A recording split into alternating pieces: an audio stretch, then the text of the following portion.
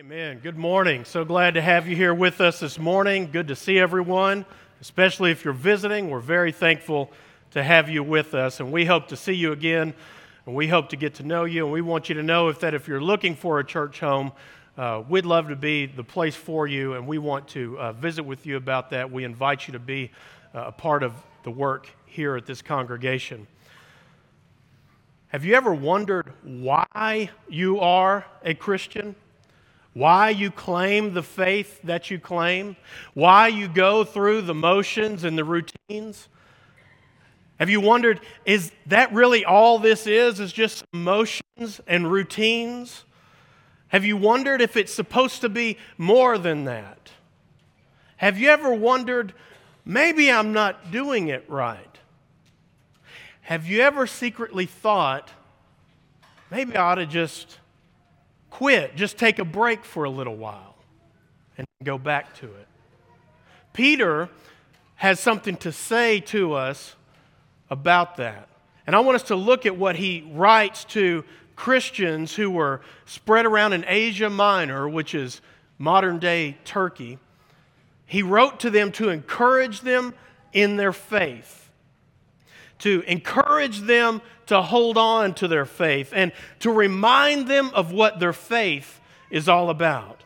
And I hope that it's an encouragement to you as well. So let's look there at 1 Peter chapter 1, and we're just going to take some sections of the passage as we work through verses 1 through 9 and see what we can get out of that in the time that we have.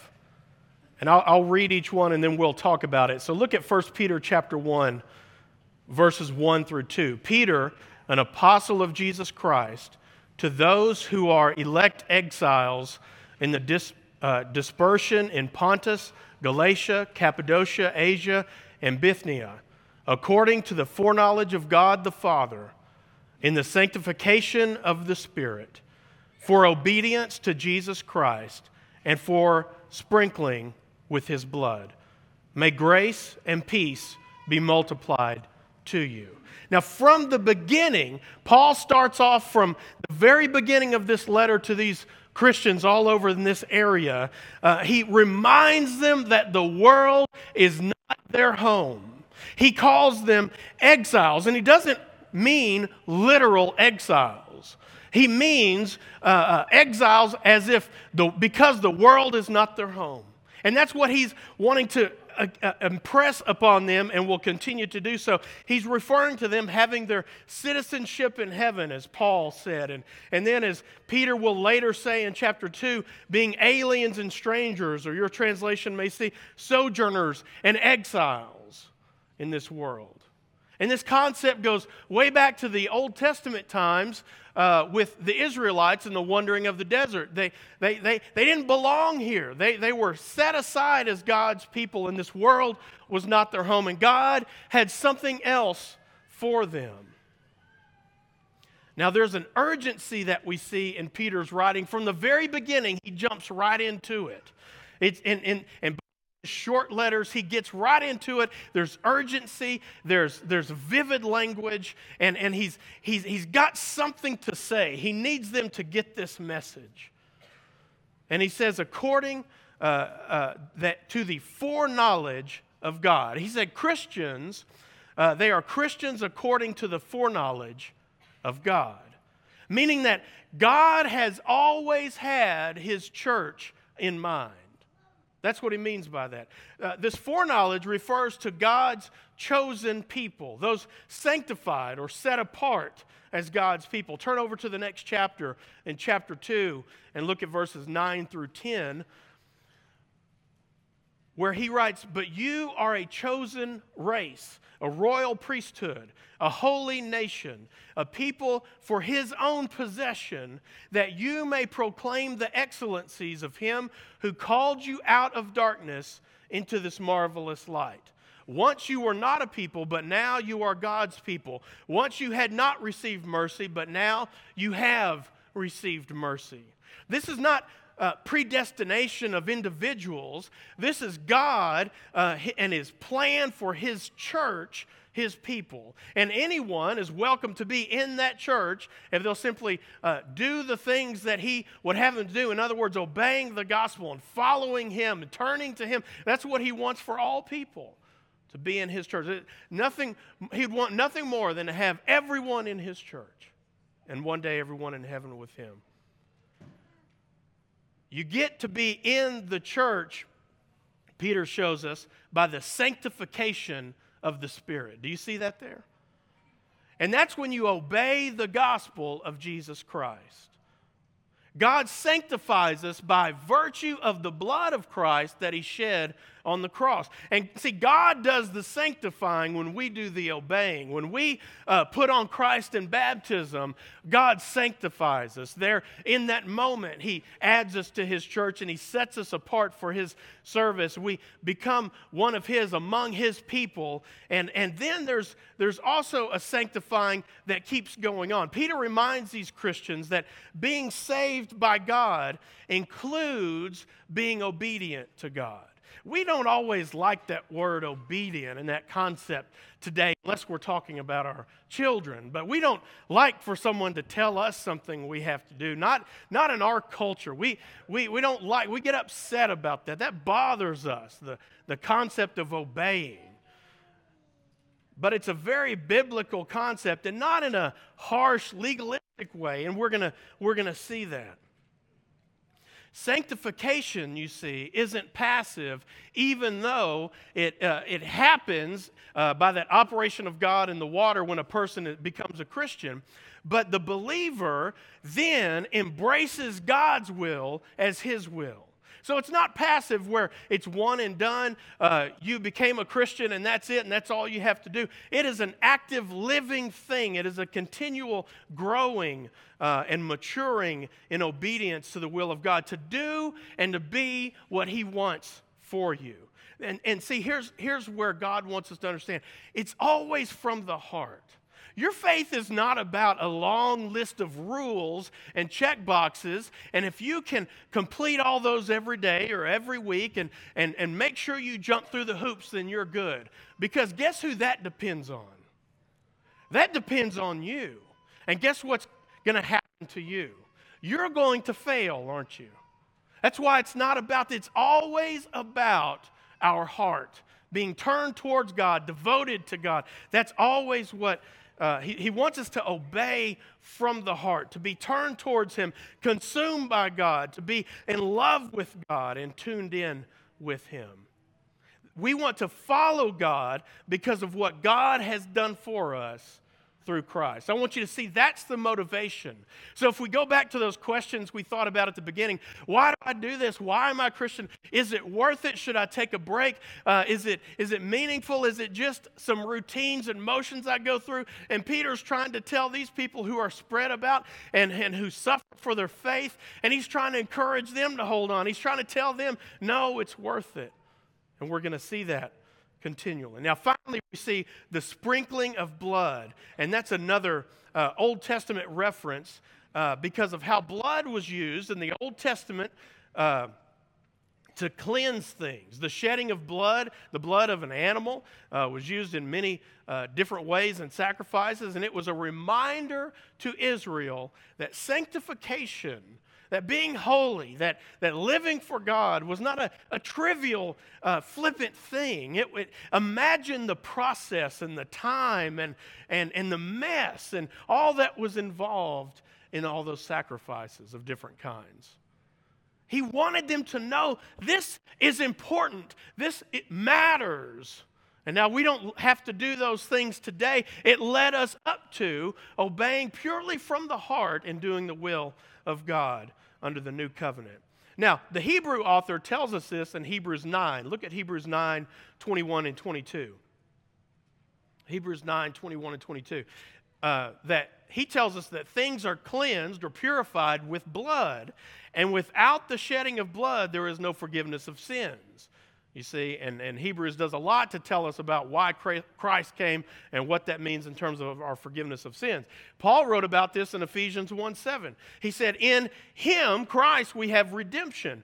Through his blood, the forgiveness for our trespasses, according to the riches of his grace. And then back to 13, verse 12, look at what he writes. So Jesus also suffered outside the gate in order to sanctify, you see that word? To set apart the people, God's people, through his own blood.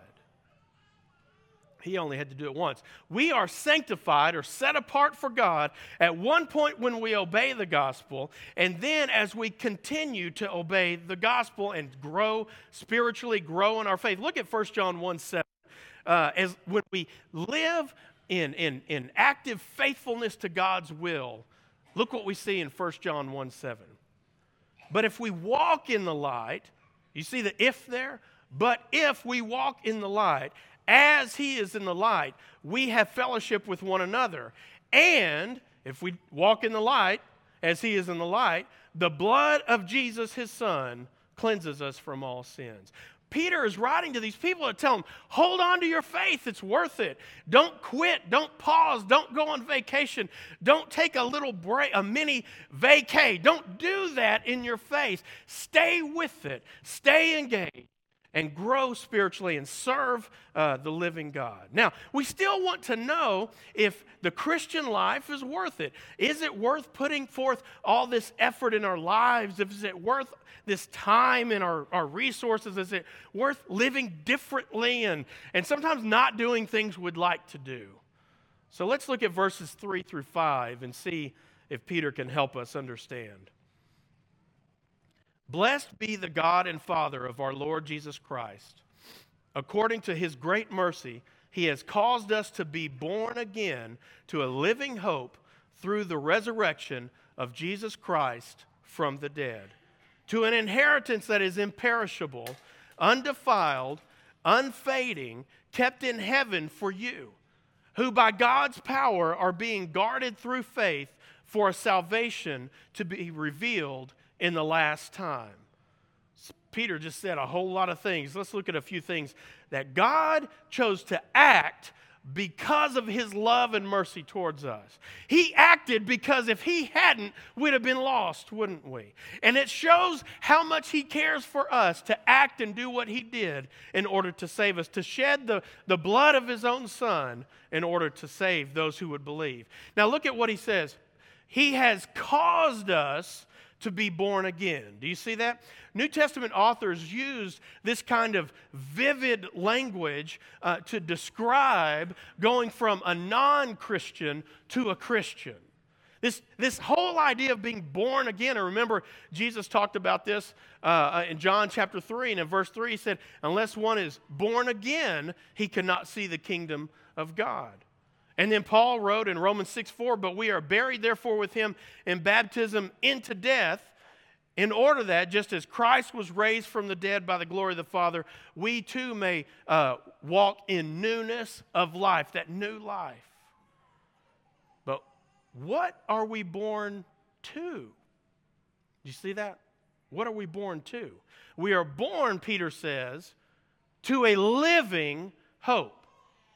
You're not just born and as if a human is gonna die, is gonna pass away. You're born to a living hope.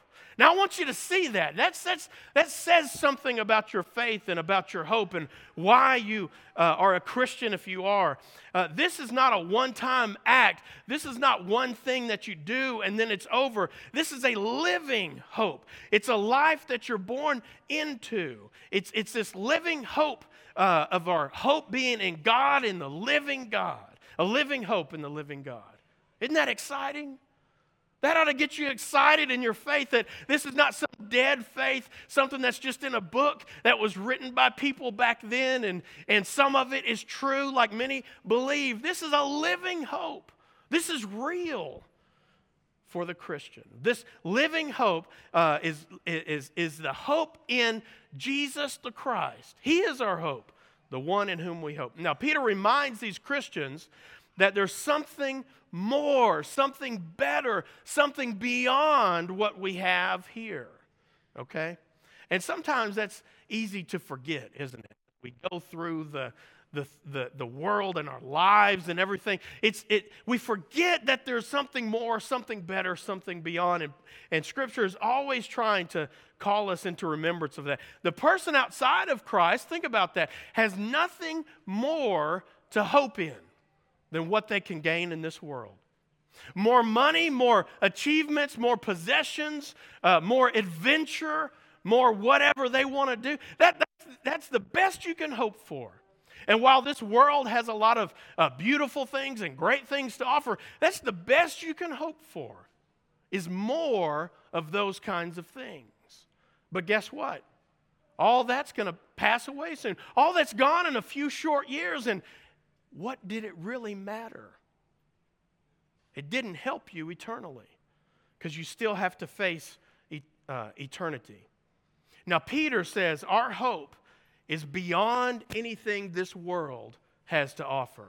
And anything that we can achieve in this world is nothing in comparison to our hope in Christ. Now, the Christian's hope is, notice this, what's next in the Scripture, is through the resurrection of Jesus Christ. You see that? If he had not been raised from the dead, there would be no hope, would there? But it's through the resurrection of Jesus Christ from the dead. And because he rose again, we can believe that what he said is true, and he is who he says he is.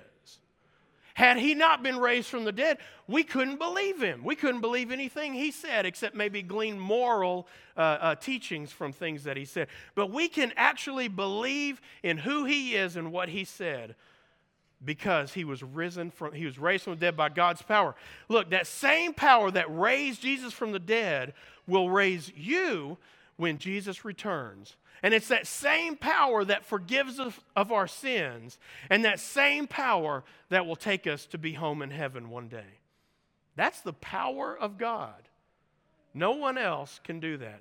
And we don't understand everything about God, do we? We've got big questions, and we don't know why he does everything he does, and how he does it, and all of his reasons. But there's one thing that we can know, that he's the Almighty God. He's the only one. There is no one else. There is no one after him. There's not another one. He's the only one, the one and only true and living God. And it is him who gave his Son so that we can be with him one day.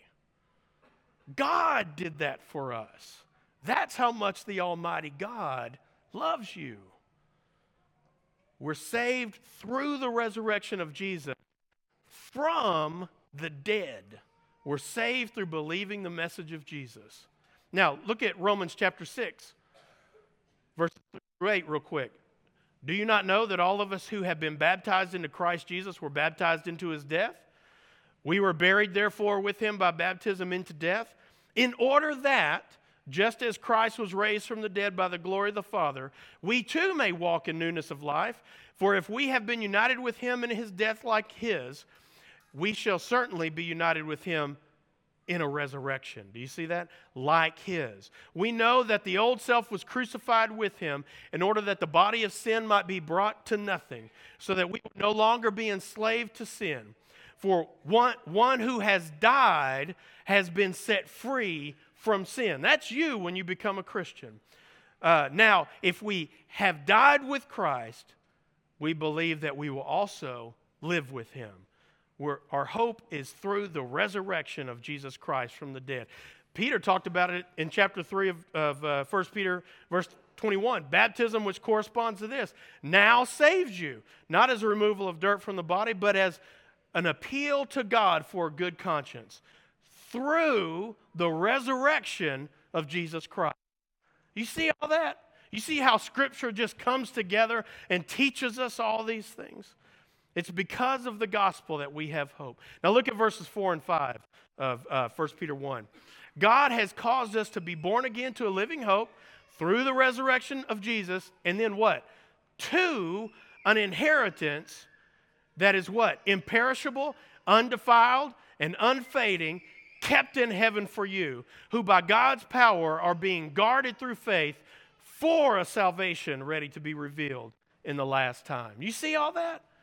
We can't get through all of that, but Peter describes our hope as an inheritance. The Israelites looked forward to the physical promised land of Canaan, and that was just a foreshadowing of the heavenly promised land, that heavenly inheritance that we have.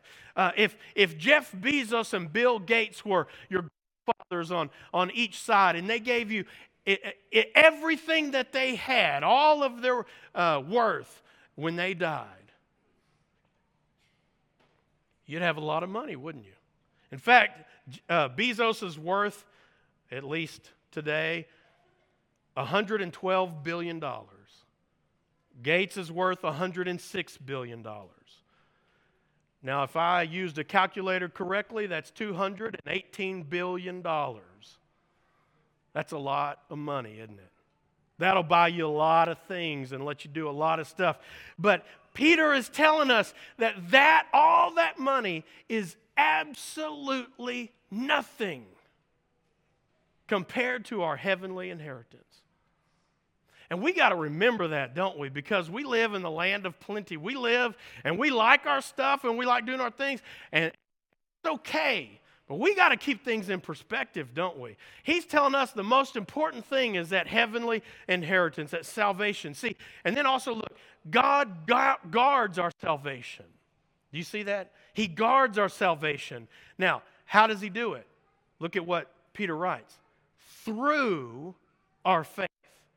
Do you see that? He guards our salvation through our faith. So what does that mean? Our inheritance is guarded, like maybe how a will might guard your inheritance.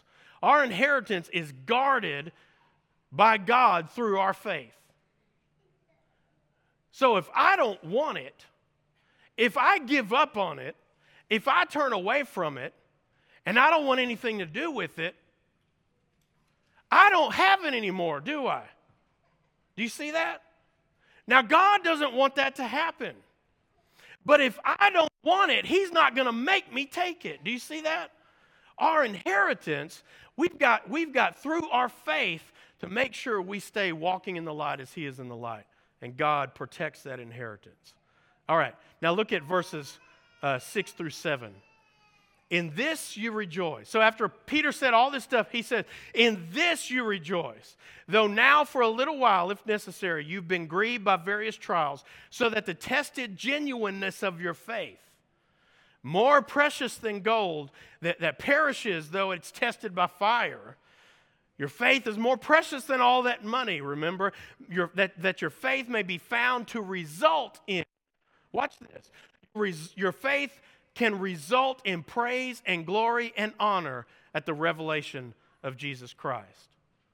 What is it you rejoice in? What you rejoice in is that you've been born again. You rejoice in the living hope. You rejoice in the resurrection of Jesus. You rejoice in your heavenly inheritance.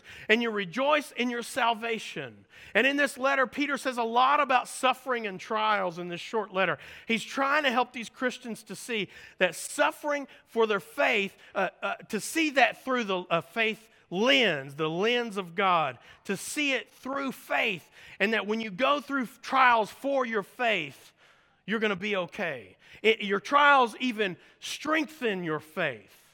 And God will even vindicate you on the day of judgment. Look at what he says. This kind of sounds foreign to us, but he says actually that you may be found to your faith may be found to result in praise and glory and honor at the revelation of Jesus Christ. That is God giving your faith praise, glory, and honor on the day of judgment. It's like in the parable when Jesus said, well done, thy good and faithful servant. That's what that means there. Because you've stayed strong in your faith. You've endured in your faith. Okay, let's go down to verse number 8 and wrap this up. Look at verse number 8 of 1 Peter chapter 1. Though you have not seen him, though you do not see him now you believe in him and rejoice with joy that is inexpressible and filled with glory. I don't know if you've ever seen that before in this passage, that Peter says that about your joy. Look at what he says.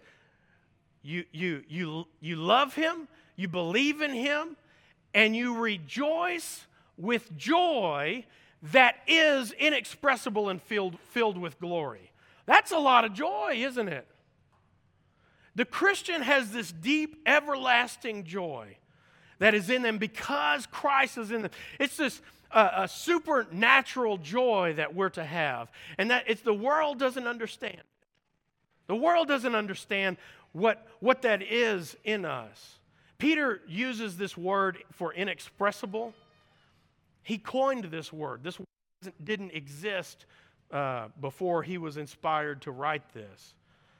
It's not used anywhere else in Scripture. It means unable to find expression in words. Unable to find expression in words. Peter's saying the joy of the Christian ought to be so much, not the smile and the how are you, good, how are you, good, and that's all fine and good. But he said it's deeper. There's not a facade. This is this deep, way down within you kind of joy. And he said you're unable to find expression in words. So someone asked, how did you make it through that? How do you hold on? Why do you hold on? Why go to that church, and why do you read that Bible, and why do you believe that? And you've got that joy that sometimes you can't even fully explain why, but you know, because you know what Christ has done for you. It's the distinguishing mark of a Christian. They have that joy with it, and it's not even joy by itself. It's filled with glory. Now, we can't even hardly imagine that. But it's this kind of joy that makes us different.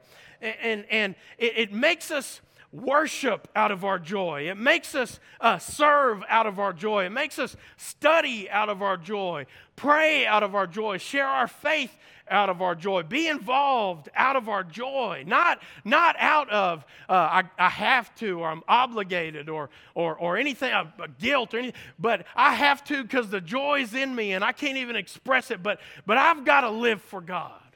That's the kind of joy Peter wants us to have. What if we lived like that? What if we actually lived like that? That would be crazy, wouldn't it? Can you imagine us actually living like that? You're not supposed to actually live like that, are you? That's just words on a page an author wrote that sound good and exciting, right? No, that's how we're supposed to be living. And if I'm not, it's not wrong. I might be wrong. You see that?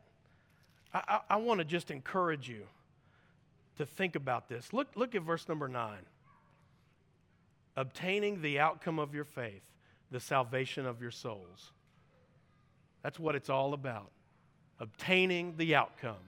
What's the outcome you're after? The salvation of your soul. What's the outcome you want for your spouse, for your children, for your grandchildren? The salvation of their souls. What's the outcome you want for that coworker, that neighbor, that whoever, for everyone in the world? What is it that you want for them? The salvation of their souls. That ought to be what it should be for the Christian. And I want to obtain that outcome in my faith. I need to live like this, not to earn anything because I can't.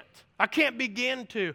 But out of my joy for my salvation, I ought to live like that. Gary and Ashley Collins, they understand this. They were baptized last night. Now they walk in newness of life. They've been studying the Bible, seeing what the Bible teaches for them, what God wants for them. And they put on Christ in baptism. and they have that new life. Peter's words here refocus our lives, our existence. They need to make us question everything, examine everything about our lives, our priorities, our money, our activities, everything, and make us ask ourselves, am I living like this? Or is something else more important? Am I chasing something else more than I'm chasing that inheritance in heaven? And I want you to be encouraged today to live like this, to live with that inexpressible joy that's filled with glory for your salvation. And then we got to help others do that too. And we can never stop doing. That's who we are and what we do. That's our identity. And if you don't have this in your life for whatever reason, you can have it. If you've lost it for whatever reason and you used to, you can have it back.